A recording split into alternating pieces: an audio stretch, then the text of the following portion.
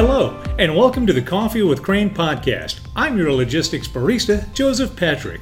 In this piping hot podcast series, we're going to be bringing you freshly roasted market updates from the world of logistics. In this fully caffeinated episode, we're going to be meeting with Bahar Ryder, Crane Worldwide Logistics Director of Ocean Product. Thank you for joining us here on Coffee with Crane, Bahar. Thank you so much for having me.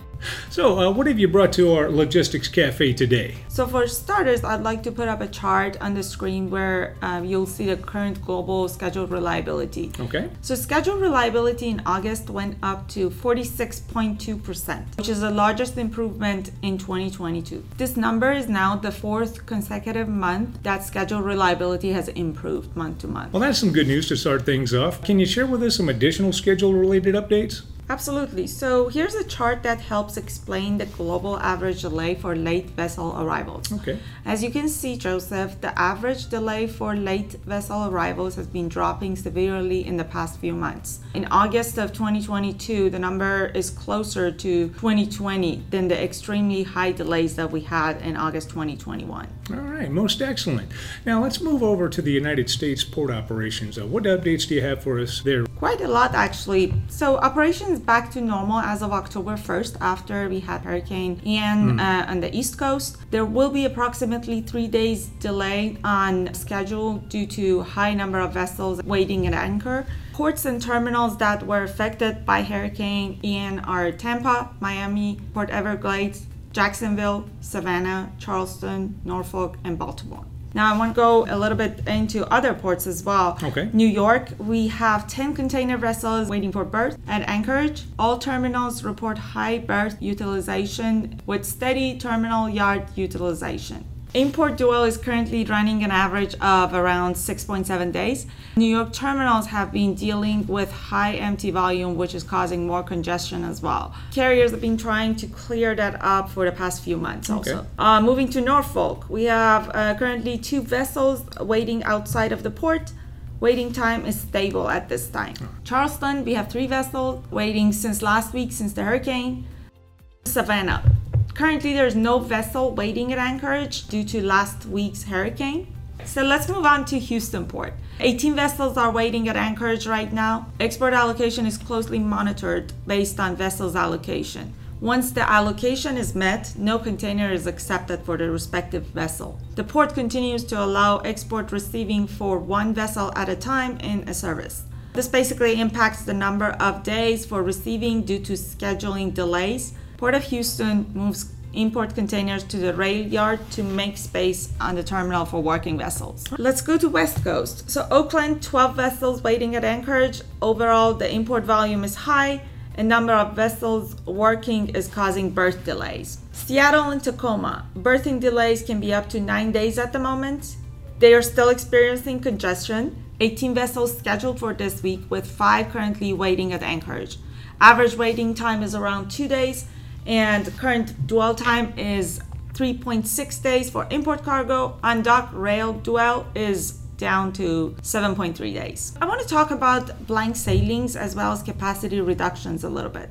Let's pop in another chart to show what I am about to share. Okay. Generally, blank sailing is the carrier's preferred way of matching supply with demand. During 2020 and 2021, carriers have struggled to maintain capacity in line with demand. Vessels were full, causing terminals and ports being congested, and vessels started to get stuck outside of port. This level of port congestion meant that carriers could not fulfill their weekly departure obligations, which led to more blank sailings. I see. However, in the past few months, demand has slowed down. In addition, vessels are not fully utilized, and freight rates have been dropping, especially for some of the major trade lanes. This year, container carriers announced 48 blank sailings before the Golden Week on October 1st. Let's talk about the overall supply chain for a moment, how it's related to inflation. About a year ago, we were dealing with import delays along with rising freight costs.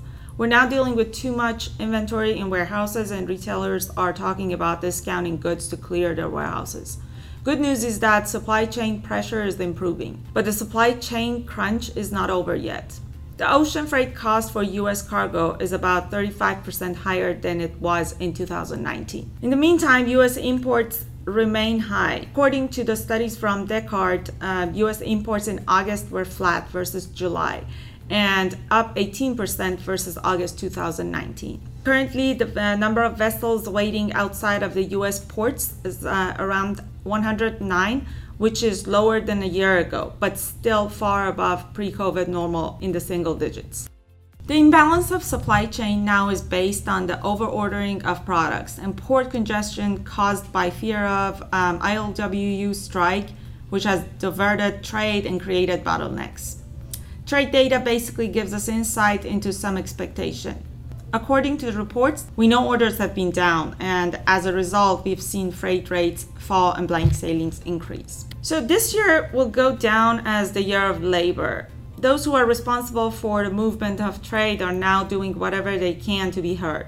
Just a few weeks ago, we were preparing for a strike in the US by the railroad workers. Fortunately, they were able to reach an agreement and resumed operations immediately.